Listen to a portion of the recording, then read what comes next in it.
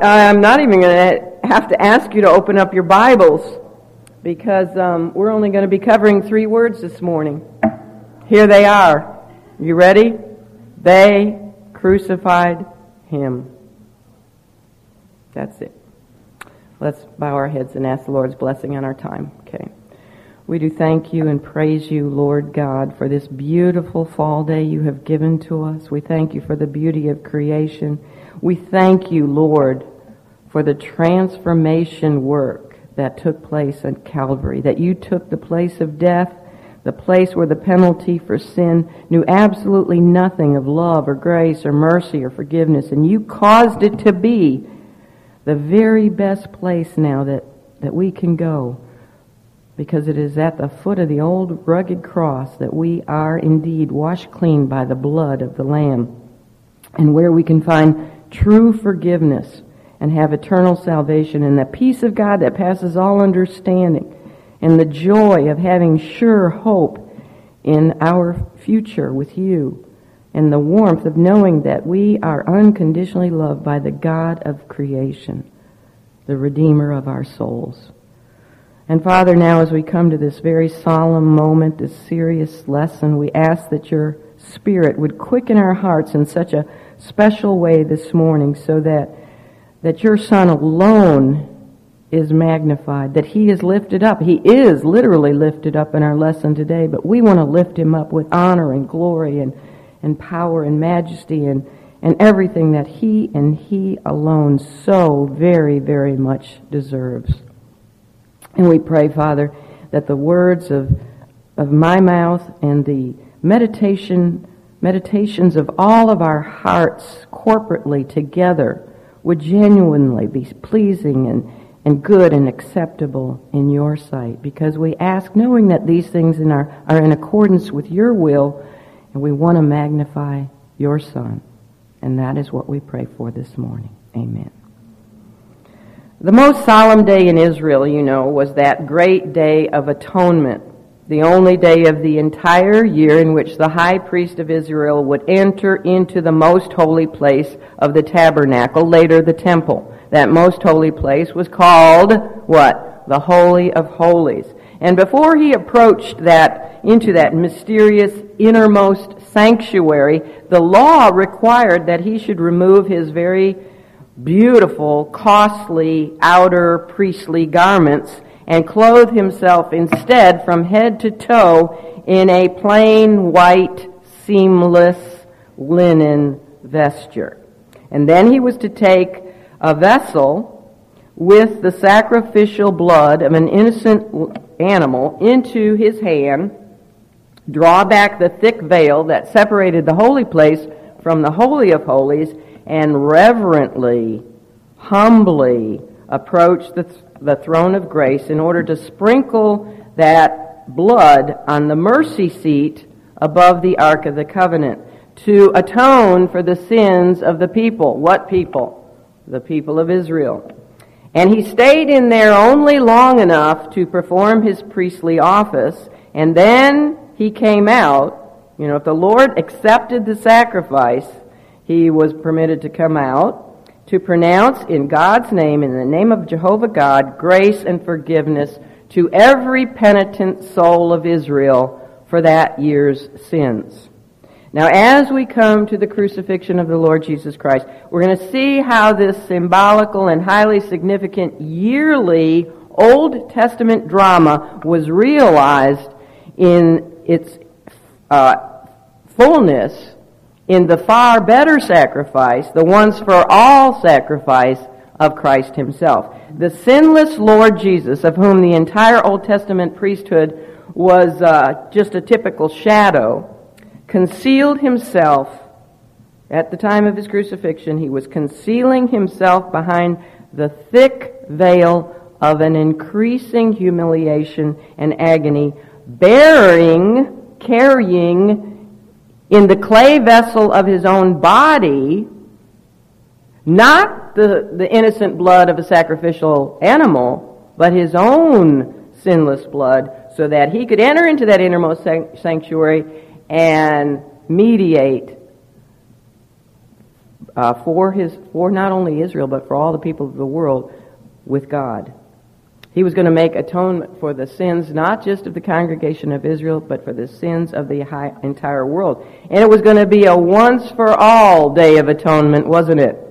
Didn't have to be performed year after year after year. He would accomplish everything that was figuratively pictured in the whole tabernacle service and ritual and the entire priesthood. And that is why Hebrews chapter 9 tells us, after making the great comparison, drawing the beautiful contrast between the Old Testament sacrificial system and Christ's fulfillment of it, the author of Hebrews tells us that Christ's sacrifice was what?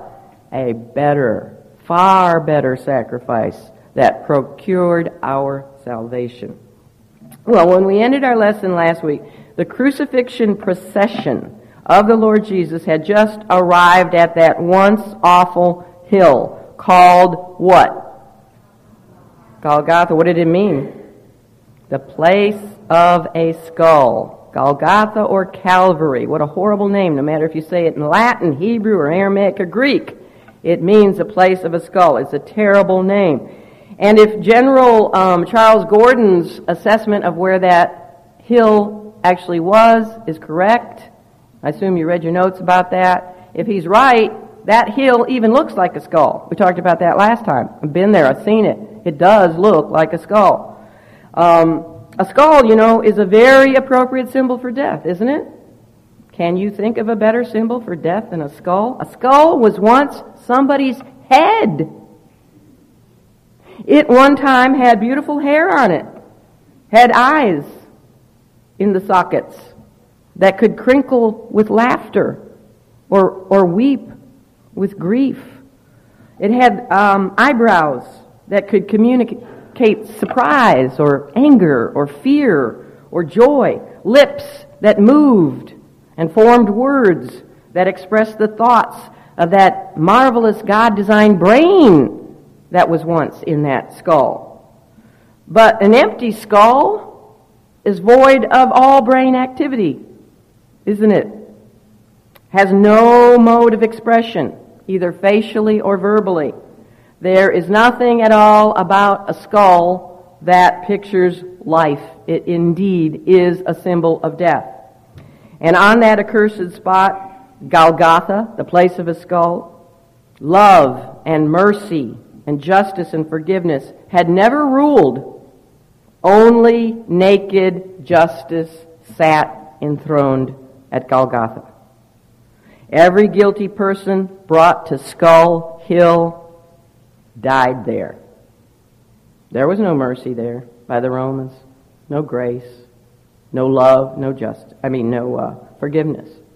Only justice ruled there. And every person brought there died there. And how did they die? They died in the most horrendous way man has ever invented. Awful. We're going to be talking about it. It was on this place so full of the horrors of crucifixions past, present, and future, that they took the Lord of life himself, the Lord of life, to crucify him with transgressors, even though he was perfectly innocent. So on that particular day, Golgotha was not only void of mercy, grace, forgiveness, and love, it was also void of justice, because they crucified a perfectly innocent man, the God-man. Have you ever thought about how much this place, Skull Hill, once so full of dreadfulness that screamed of sin and death and cruelty and death and merciless death, how was it transformed into what now we could say is that hill from whence cometh our help? Don't we have tons of hymns in the hymnals that are about Calvary? And don't some of you even have probably today necklaces with crosses on them? Isn't it interesting to think that the place of a skull is now a place that fills our hearts with joy and love? Isn't it interesting that a place of a skull is now the common meeting place where all of the redeemed of the Lord, even though we're separated, in this generation from our brothers and sisters in Christ in other countries, we're separated from them by land and sea, and we're separated from brothers and sisters in Christ by time. Some of them have lived 100 years ago, some 2,000 years ago. We're separated from them, and yet it's the common meeting place for all of us. At the foot of the cross, at the foot of Skull Hill. Isn't it amazing that this once awful place, from that hill, now salvation and springs of peace and joy and love burst forth? Isn't that an amazing transformation? But before that transformation could take place, before it was possible, the worst tragedy, the worst catastrophe that this world has ever seen had to take place. The Lord of glory had to die there. The only green and completely fruitful man that this earth has ever known was cut down by his fellow man. And that is a terrible testimony against this world, isn't it? Who killed him? Romans and Jews.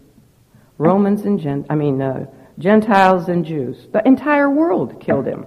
What a testimony against the world that it covered its Creator and its Redeemer with wounds and stripes and blood so that he was scarcely distinguishable as a man.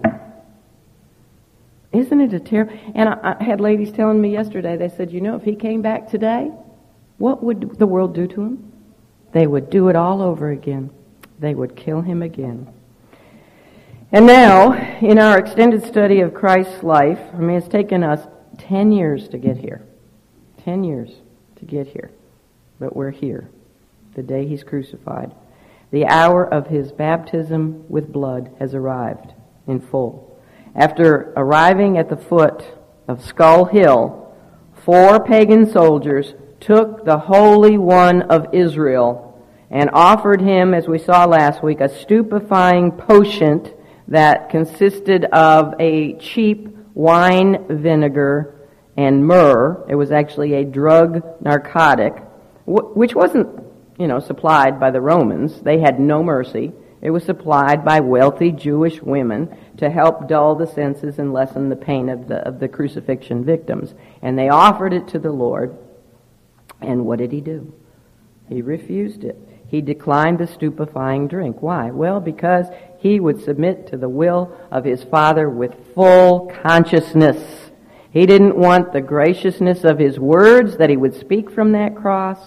He didn't want his self-control on the cross and his dignity on the cross and his kingliness, his royalty, everything that we're impressed about when we look at him while he's suffering on the cross. He did not want any of that to be attributed to the effect of a narcotic. And would people have done that? They would have. They would have said, he was so gracious and he said this and he said that because he was, in La La Land. But he didn't want anybody, he didn't want the testimony that he bore to be diminished in any way or by anything. So they offered it to him repeatedly, the Greek verb tense tells us, and he declined it repeatedly. And only Mark gives us the time of the Lord's crucifixion. What time was it? The 3rd hour. It was 9 o'clock in the morning. What time did he die? What time did he give up his spirit? 3 in the afternoon. How many hours was he on the cross? 6 hours. Well, the executioners then took the Lamb of God after he refused the drink, and they began their horrible duty by removing with their rude and rough hands every single piece of clothing from his battered body.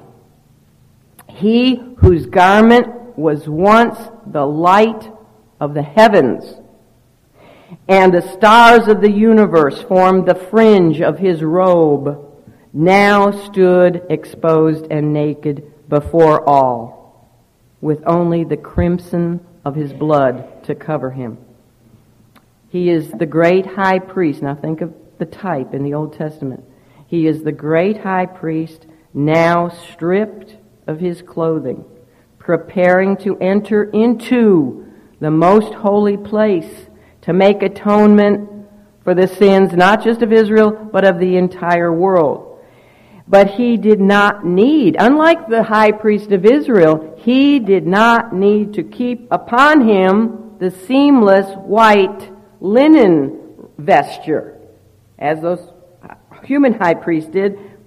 And you know why? Because he was already clothed in the righteousness of God. Before man, he may have looked naked, but before God, he was clothed with his righteousness. Nor did he need to carry a vessel of blood from a sacrificial animal with him in a vessel, because the blood, he didn't need the blood of an animal because it was going to be the blood of his own sinless body that he would carry into that most holy place in his own clay vessel, his human body. And that blood was already flowing. It was already spilling out, wasn't it? You see, this time, unlike Isaac, there was not going to be a ram substitute. Do you remember when Isaac, who was about 30 years old, he was not a little boy, he was a full-grown man, and he went up to that mountain with his father Abraham, and he looked around, he said, here's the wood, here's the fire, but where is the lamb for the sacrifice? And how did Abraham answer him?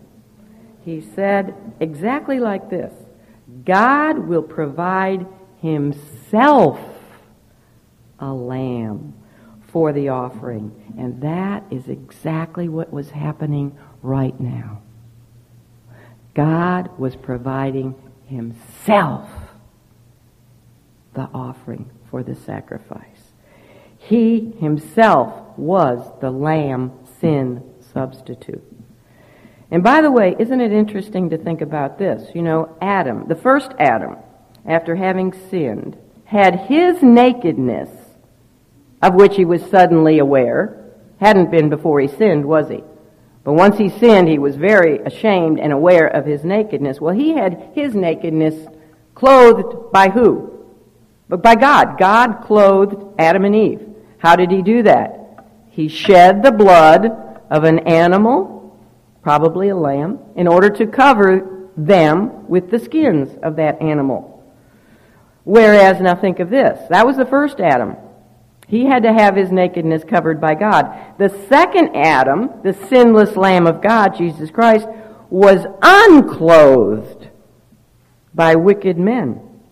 See, the Lord himself provided covering for sinful man, while sinful man stripped the Lord. And do you know what? Sinful man is still trying to strip the Lord. They are. I mean, you can go into even many churches, sadly, and they're trying to strip the Lord of who he is. They'll say, oh, he wasn't virgin born. He isn't really God. He was just a great prophet, a great teacher. He didn't bodily resurrect. They're just, I just heard on the news again, it's not the first time, but they're always either trying to make him to be a homosexual or to make him have had an affair with Mary Magdalene. I think last week they said, oh, now they have proof that he was married. Not that that's a sin, but the world is still trying to strip the Lord. But no matter how much they try to remove from him, it really doesn't matter. It really doesn't matter, because he is still God. He is still clothed in the righteousness of God. Amen. No matter how naked they try to make him look, don't worry about it. He's still on his throne. He's still God. He's still covered in the righteousness of God. When we read what the gospel accounts say about the Lord's actual moments of crucifixion, we find something rather amazing. You know what we find? We find that they are almost silent on it. Just like the scourging. Remember when we discussed the scourging? It just said, and he was scourged. No details about scourging. How did we find out about scourging? We have to go into extra biblical, historical documents and find out how they were scourged. But the Bible itself didn't tell us. Same thing is true here with crucifixion. Not one of the single gospel writers even devoted a whole sentence to his crucifixion. Matthew said, and they crucified him. That's it. No details. Mark said, and when they had crucified him. John and Luke both say the same thing. They crucified him. 3 words. That's it. Isn't that rather remarkable? How brief and discreet the Gospels are? Nothing of any graphic detail is given to us whatsoever in order to sway the sympathy of the reader. Why is that, you think? Well, because the primary purpose of the God-inspired Gospels is not for the reader to be aroused in his sympathy or pity for Jesus Christ. I thought about how on the way to the cross, remember, the only words he spoke to women and said, "Weep not for me, weep for yourselves and for your children." He doesn't want our sympathy. He doesn't want our pity. What does he want? Why were the Gospels given to us? What does he want? Our faith in his person. He wants us to love him, to trust him, to put our faith in him. And besides that reason for a lack of details about the Lord's crucifixion is that the same divine author of the 4 Gospels already, long before, had revealed the details about the Lord's crucifixion, about his sufferings, and even the thoughts of his mind while he was suffering on that cross for 6 hours. Where do we find those details? Old Testament. Same divine author, right? He'd already given us those details in the Old Testament scriptures from a number of places. And that's where we gain insight into the sufferings of the Lord on the cross. That's where we even gain insight, as I said, into what was going on in his mind as he was on the cross during those horrendous 6 hours. And we're going to be looking at a lot of those in our extended study on the crucifixion. Also, from the human perspective of the 4 gospel writers, Matthew, Mark, Luke, and John, they probably saw very little reason to describe the horrific details of crucifixion to their contemporary readers. Why would that be? Right, because they already knew more about crucifixion than they ever wanted to know. They say that by the time of Christ, 30,000 people had been crucified by Rome just in Israel alone. That doesn't count, all Rome's other subjected peoples. So they knew more about crucifixion than they ever wanted to know. Josephus tells us that crucifixion was the most wretched of deaths. Cicero, who was a Roman statesman, called it, quote, a most cruel and terrible penalty, incapable of description by any word. There is none fit to describe it. End of quote. No Roman citizen could be crucified, no matter how heinous his crime was. The only exception to that was if a Roman soldier, what did they call it, went AWOL, was a traitor or something. That was the only exception. Otherwise, you were totally safe if you were a Roman citizen. And I found out the other night also that no women were ever crucified. I don't know if there was an exception ever made to that, but again, aren't you glad that God has protected women? He looked at us and he said, they've gone through enough just with bearing children. But no woman needed to fear. Can you imagine a woman having to hang there like that, naked and exposed? So they did not crucify women or children. Praise the Lord for that after we hear about how horrific it was. The Jews, by the way, never used crucifixion as a means of the death penalty, did they? How did they stoning, or on occasion they would strangle somebody, but normally it was by stoning. So they were really more merciful than the Romans. Now, where did such a horrible mode of death originate from? This won't shock you. The Persians. You know who they are today? Yeah, there you go. The Iranians. Crucifixion originated with the Iranians. They're still up to no good, aren't they? Sorry if you have Iranian blood in you. I don't blame you, but it started with the Persians. By the way, the word crucifixion comes from the Latin word for cross, which is crux, C-R-U-X. Like we say, the crux of the matter, it comes from Latin. The ancient Persians worshipped a god called Ormazd, and they said he was the god of the earth. They believed that earth was sacred, just like, a lot of people today. They worship Mother Earth.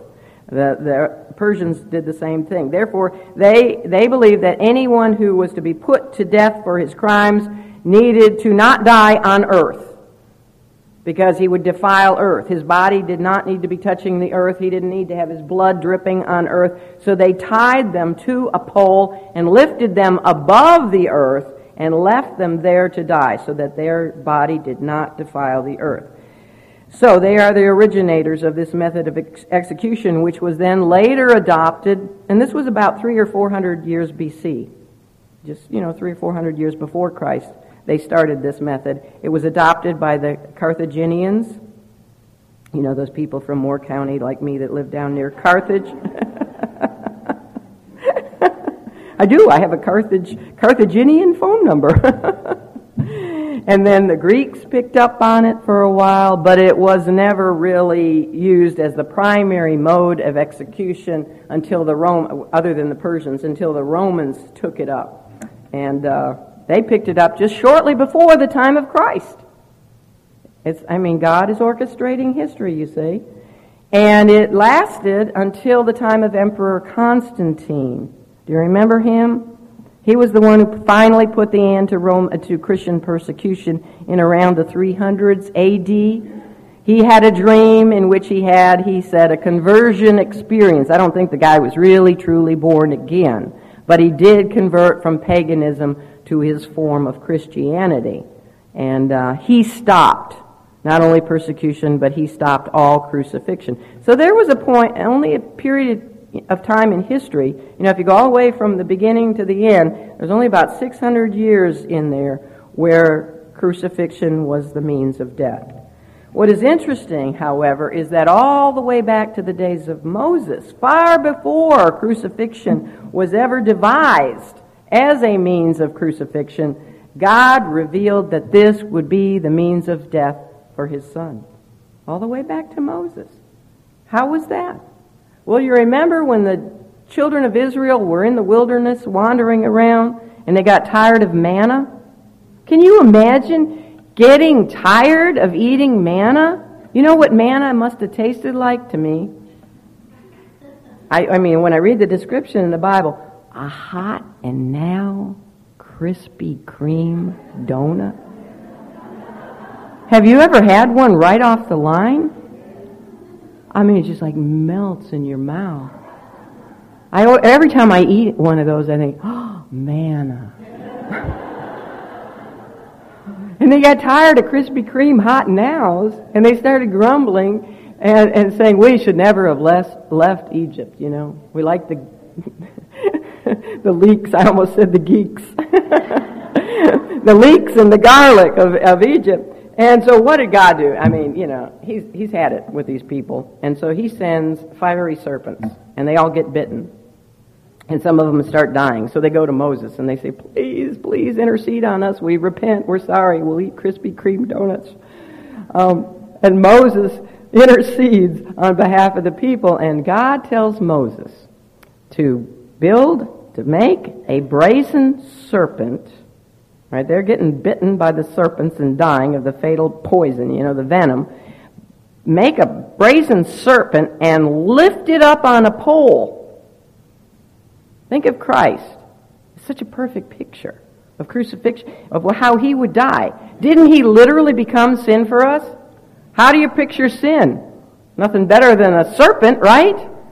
So, brazen serpent on a pole lifted up, and everybody who will look at that, all they had to do was look at it in faith, believing it would heal them, and instantly they would be saved from dying of the venom. And that's exactly how it is today. I remember explaining that to my father. I said, Dad, all you have to do is look upon the Lord Jesus Christ lifted up on the cross. He died for you. How simple can it be? Look at him in faith and you'll be saved from the fatal bite of the serpent, from death. That's all they had to do. Jesus knew that that was a picture way back then of his crucifixion. He knew it early in his ministry because he explained it to a Pharisee named Nicodemus in John chapter 3. Remember? He said, as Moses lifted up the serpent in the wilderness, even so must the Son of Man be lifted up. Well, anybody in that day knew that to be lifted up meant to be crucified. They all understood that. Now, there were a variety of different kinds of crosses over the years that they used, different shapes. There was what was called St. Anthony's cross, and that formed a capital letter T. Okay, that's St. Anthony's cross. Then there was the Greek cross. I grew up in a Greek Orthodox church, and my church, which was named St. Peter's and Paul, Greek Orthodox Church, I just went back this summer to look at it. The first time in 25 years, it's still there, and it's still in the same shape. The actual building of the church is in the shape of a Greek cross. A Greek cross is even. It's, totally even. Like a plus sign. That's a Greek cross. And then you have St. Andrew's cross, which I believe they called it that because tradition says that that's how Andrew, the Apostle Andrew, was martyred. He was put on this type of cross, formed an X. And then there is the traditional type of cross, which is called the Latin cross, or the crux emissa. And it is in the shape, as you can see up there, it's in the shape of a small letter T, right? It's the one that is best supported by the Scripture that they used for Jesus Christ. It was the one that was most popular at the time he was crucified, although the capital letter T cross might have been, but I doubt it, because they put a superscription above Jesus' head, and it actually tells us in Matthew 27:37 that it was over his head that they put it, okay? Now, they could have put it on the capital T. I have a picture here that shows you that, and I'm going to see if we can make copies of some of these pictures I have. I don't know if you can even see that. They could have nailed it to the top of the letter where the capital T came together, but historical archaeology thinks that Jesus was most likely crucified on the Latin cross. And they put the placard up there that said, "This is Jesus of Nazareth, the King of the Jews." Now, this might surprise some of you, but there were tall crosses and there were shorter crosses. At the time of Christ, again, they were more inclined to use the shorter crosses, which meant that Jesus' feet were only about 2 feet above the ground, 24 inches above the ground. This means that the heads of the Roman soldiers, take a 6-foot man, their heads were about even with his waist. And they say that Jesus was on the shorter cross, that he would only be, his feet about that high off the ground, because also when they thrust the spear through him, they were close enough to do that. They didn't climb up on a ladder. So I know we have pictures sometimes in our mind of Jesus hanging way above everybody's head. That really was not the way it was. Also, you've seen pictures where he's off on the hill, far away. Nobody's around him, right? He and the other 2 thieves are all by themselves out there, and maybe there's a couple Roman soldiers under them. But they were in the midst of the people. People could actually reach out and touch him. People were all around them. He could hear everything they were saying. and he was in the midst of them. They were close by. The crowds were right there. So how did the crucifixion itself start? After the drink and after the undressing. Well, the victim was forced down upon the cross, which was the cross beam, the patibulum, which was now, they would take it off of him. Of course, they would take it off of Simon, and they would lay it on the ground. And then the victim himself was forced by the 4 Roman soldiers assigned to him, forced down upon that cross. It would be absolutely the most uncommon thing that I think they would have ever seen for a victim, especially a victim who had no narcotic drink inside of his body, to willingly lay himself down on that crossbeam. All the men, unless somebody was really in La La Land, would struggle somewhat and give them a hard time. But we know that the Lord Jesus laid himself willingly down upon that wood. How do we know that? Well, we know it because of the type of Christ that is given to us, again, in Isaac, who willingly laid himself down on the altar of the wood in obedience to his father's will. I told you he was he was stronger than his father. His father was an old man. He did not need to get on that wood of that altar. Isaac could have run away from Abraham. He could have fought his father off. His father just asked him to do it because he said, God asked me to do it, and willingly Isaac laid himself down. And he's a picture of Christ, so we know Christ did the same thing. We also know it because Christ told us in John chapter 10, I lay my life down for my sheep. He said, no man taketh it from me, but I lay it down of myself.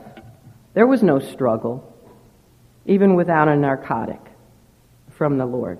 He laid himself down on the cross and probably even stretched out his arms on that patibulum so the soldiers could fasten him to it.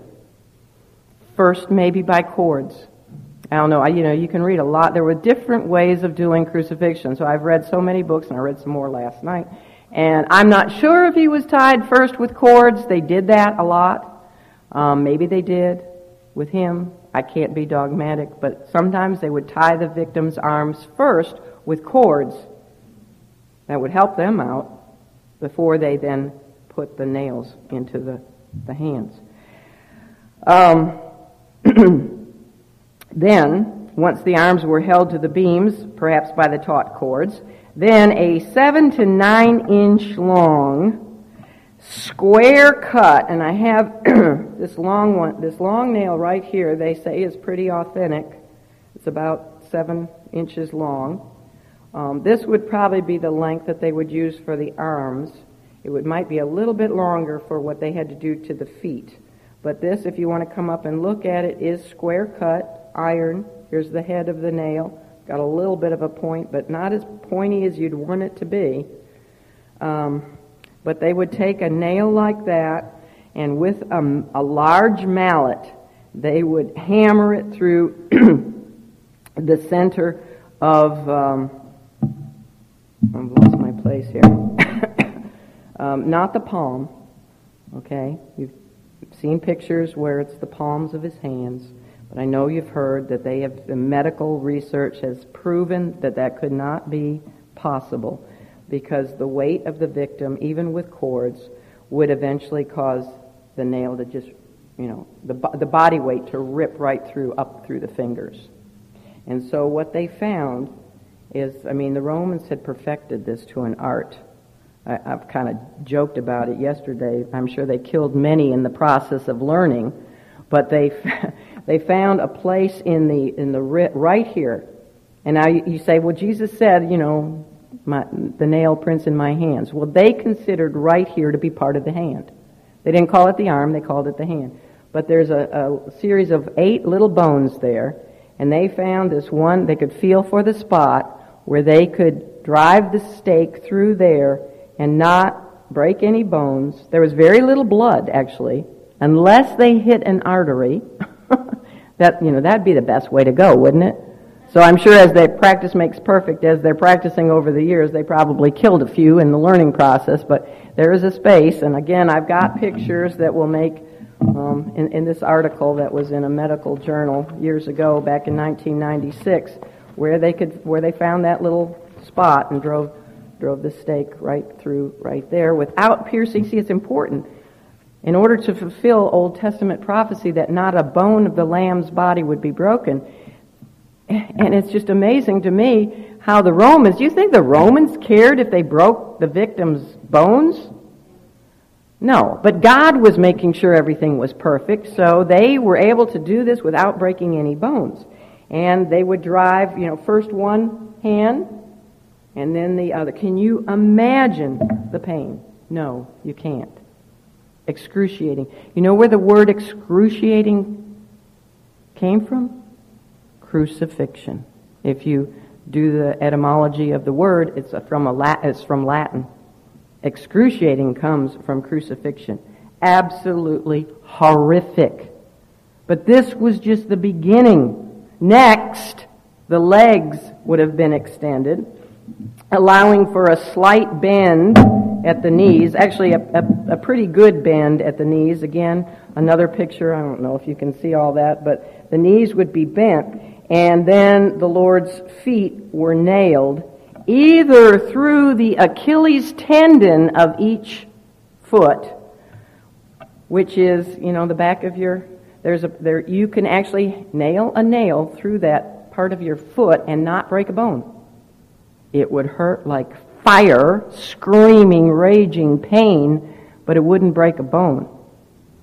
Or the other thing that they could do, which they did, and we don't know which one in the Lord, but they would take the right foot, put it over the left foot, and they had it perfected where, the metatarsal bones on each foot, where they could put the nail between your second and third toe metatarsal bones and not break a bone.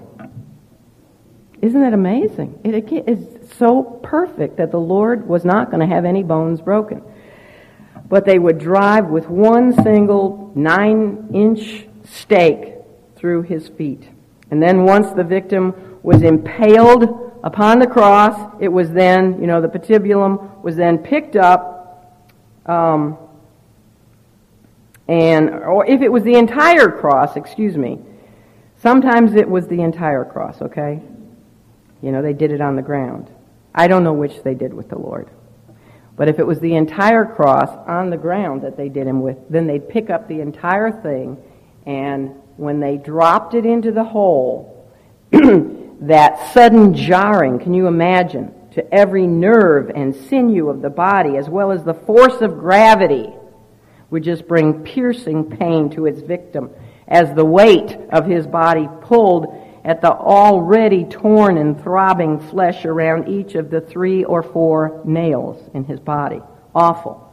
Now, there are historians that tell us sometimes the vertical beam of the cross, the big one, which is called the simplex or the stipe, S-T-I-P-E, was already erected into a hole in the ground. So if that was the case, it was already there, then what they would do was by means of ropes and ladders or a pulley device, they would lift the victim on just the crossbeam and lift him up and then affix that crossbeam or slide it into a slot on the simplex or the vertical, the tall upright piece of wood. You get what I'm saying? Sometimes they crucified the victim on the entire cross on the ground, picked the whole thing up, dropped it in a hole. Sometimes they just did his hands and then lifted him up and put him on the vertical cross and then nailed his feet. Remember, his feet are, the legionnaire who did the execution would actually have to get on his knees in order to hammer the nail into his feet, if that was the case. I don't know what was the case with the Lord, but either way, it was awful. Either way.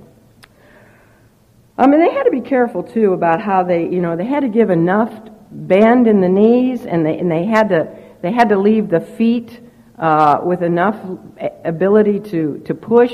They had to get all this perfect, because if they didn't, the victim wouldn't be able to push up and breathe, and they would die too quickly. And that wasn't the purpose of crucifixion.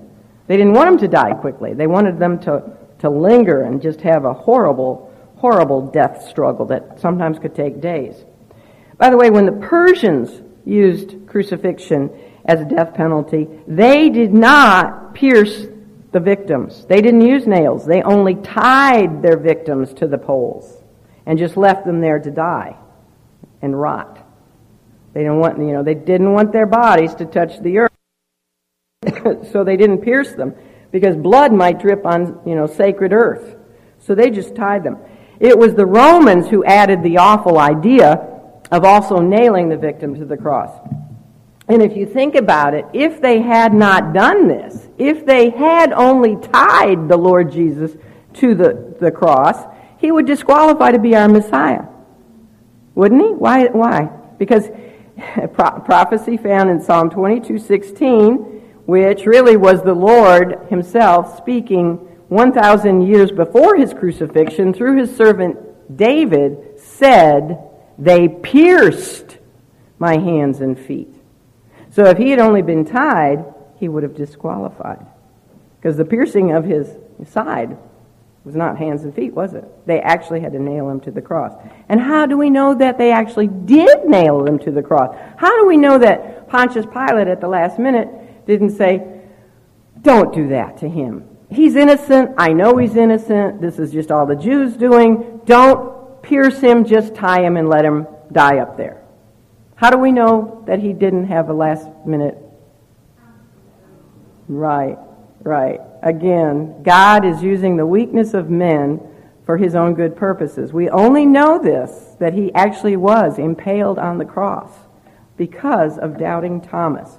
You all know that Thomas was not present with the other apostles when the Lord first appeared to all of them.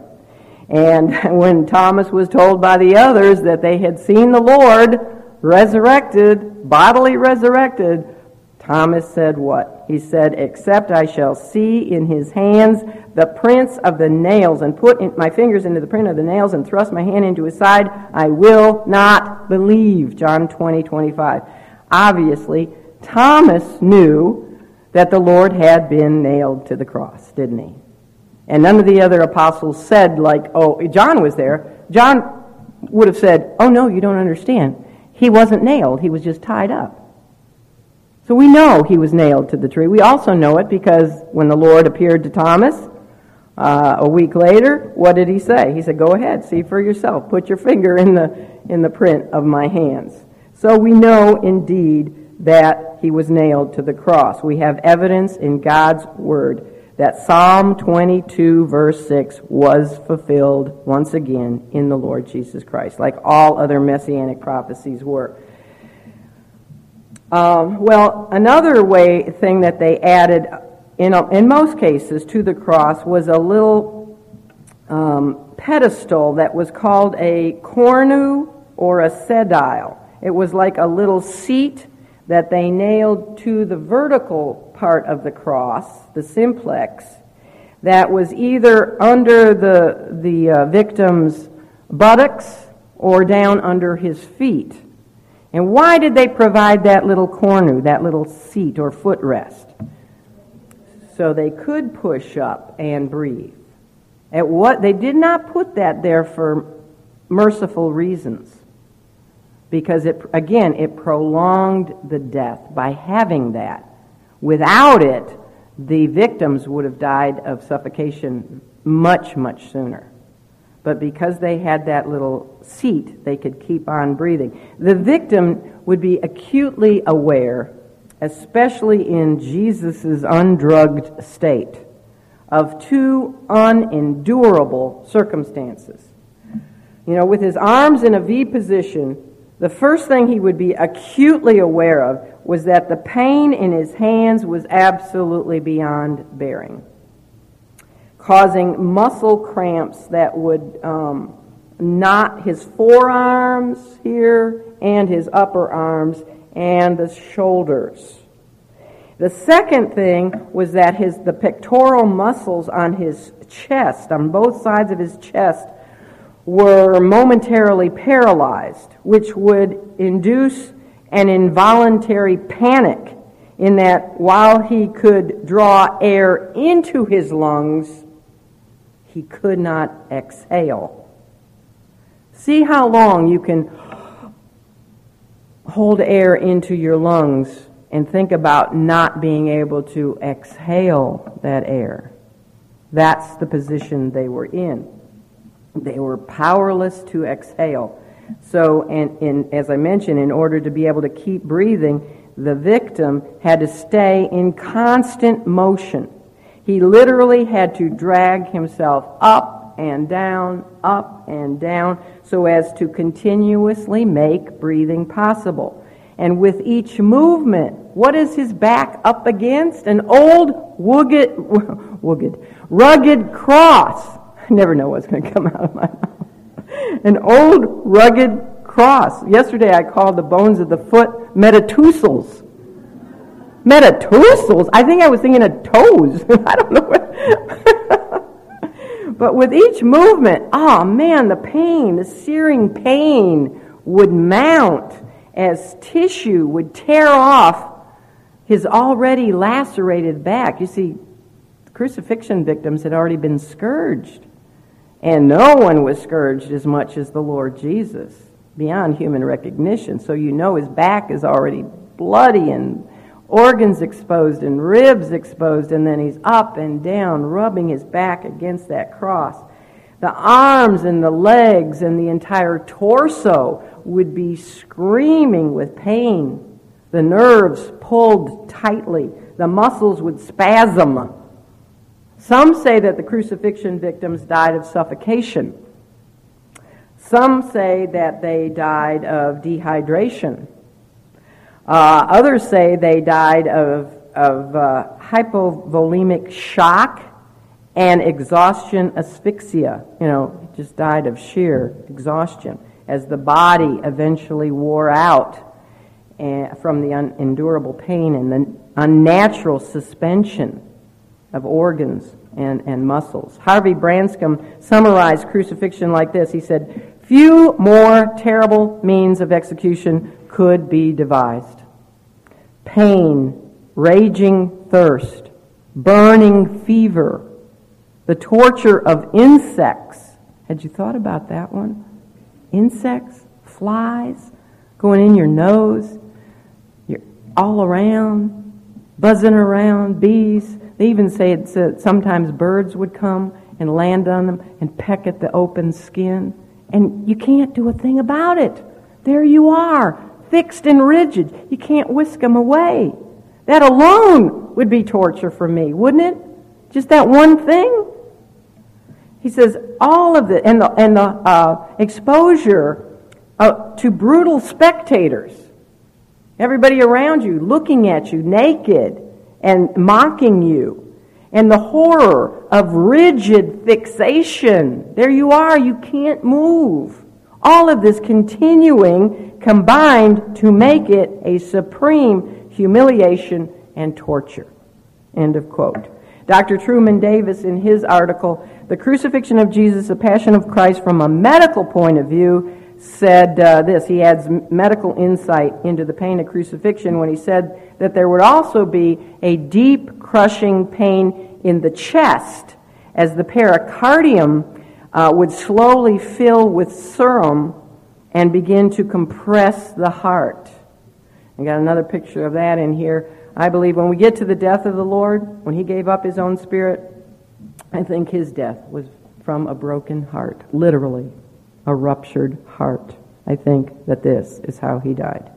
Well, as we all know, obviously, at some point during the day, the Jews had requested of Pilate that the legs of the 3 crucifixion victims be broken in order to speed up the death process. Why is that?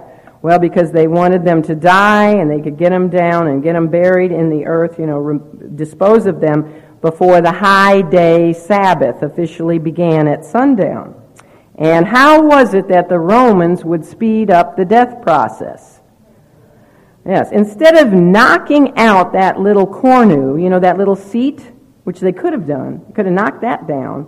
Instead of doing that, that would have been too merciful. Instead of doing that, they added to the already horrific pain of the victim by shattering the bones of both his legs, with a big, heavy mallet. Wham! The tibula and fibula just shattered. Awful. Did that below the knees. That's a procedure called crucifixion. And then, of course, the victim could no longer push up, could he? Couldn't push his feet up anymore to relieve the pressure on his respiratory system, and he would suffocate to death within a matter of minutes. Of course, when the soldiers went to break the legs of the Lord Jesus, what did they discover to their amazement? He was already dead. Now, that was not typical for a man to die within 6 hours. That was not typical. But he gave up his soul on his own precisely at what time, Terry? 3 o'clock in the afternoon. Why? Why at 3? Because that's when the Passover lambs were sacrificed in the temple. He had given up his own life before it was taken from him by others. Also, very importantly, he gave up his own life before they did come with that mallet and break his bones. Why was that important, that he didn't have the bones broken? Again, he had to fulfill messianic prophecy.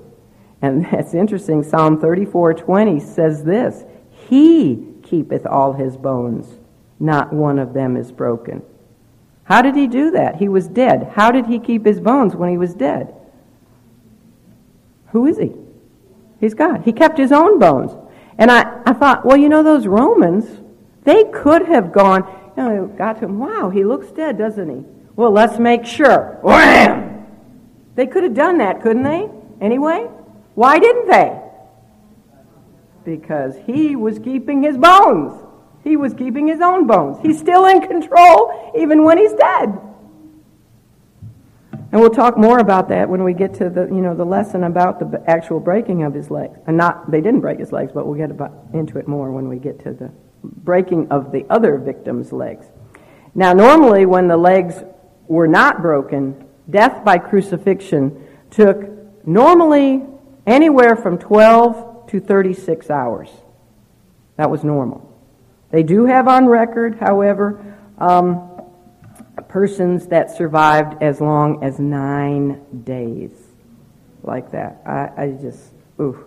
As you can imagine, it was far worse to survive longer, because then gangrene and tetanus would add to the complications of the already unbelievable, excruciating agony of the whole thing.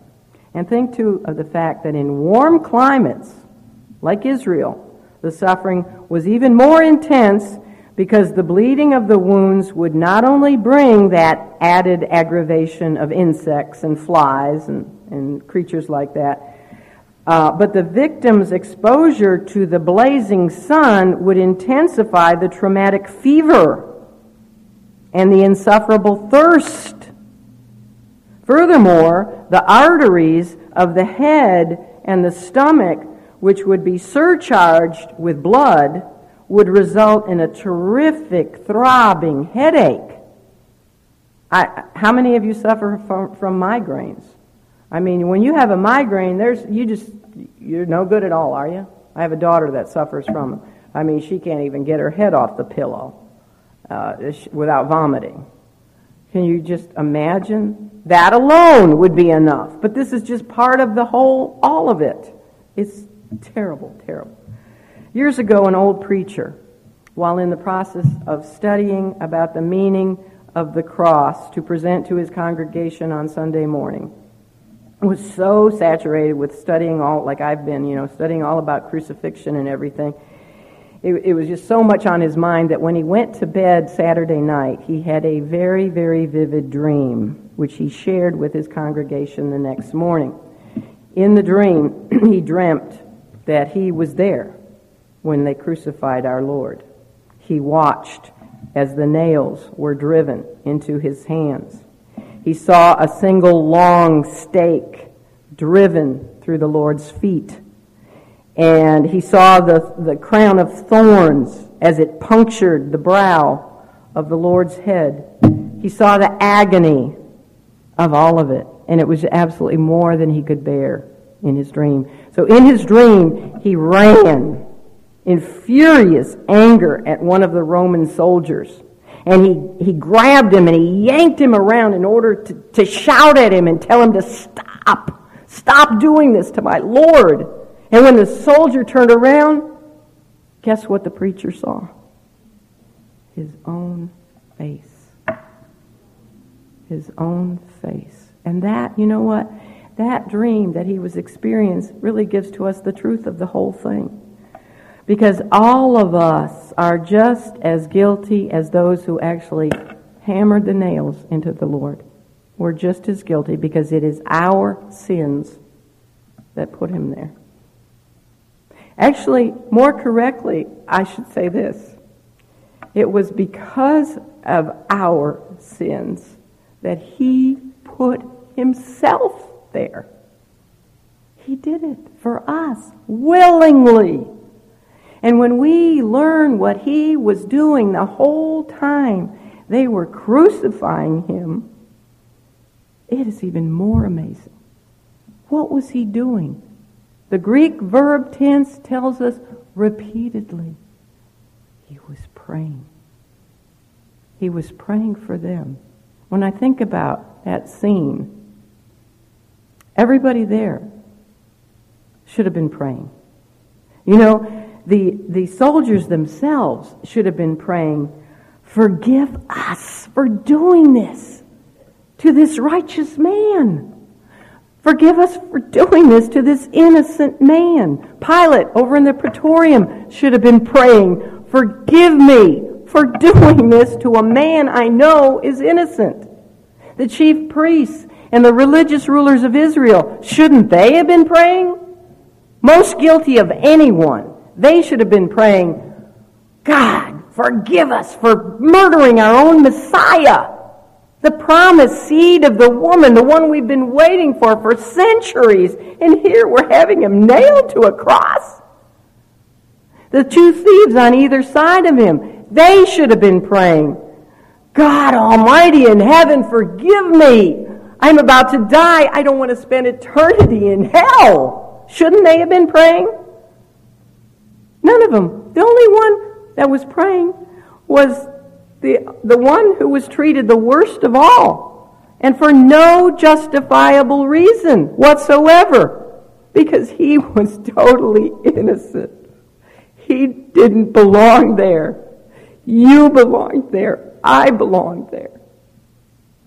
And what was it he was praying for? Was he praying, Abba, Father, it's more than I can take.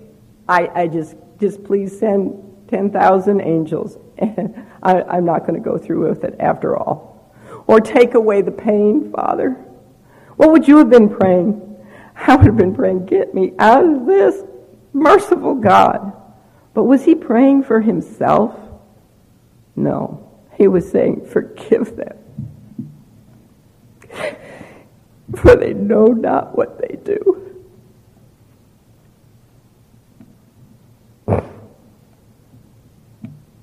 That's the God we serve. That's our loving Lord Jesus. And that's what we're going to look at next week. That first saying from the cross, forgive them, for they know not what they do. So only, in your books, only read pages 11 to 14 and just do the first 7 questions, okay? All right, let's pray.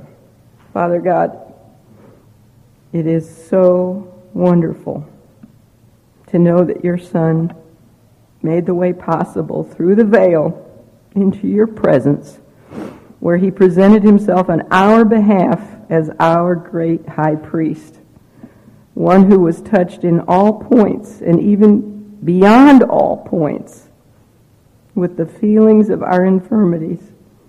He was tempted himself, and yet he was completely without sin. And so I would ask on the behalf of every woman here, Lord, that we would now live out the remainder of our lives committed to nothing else but being living sacrifices for you, which is just our reasonable service. We want to redeem our time wisely, Lord. We know the days are evil and the time is getting short. So may we really, really focus on that which has eternal meaning. We want to be good and acceptable and pleasing in your sight. And so that is what we ask for, Lord. Use us, take us, mold us and make us and use us to bring honor to yourself. Oh, we pray in the blessed, precious, wonderful name of our Savior. Amen.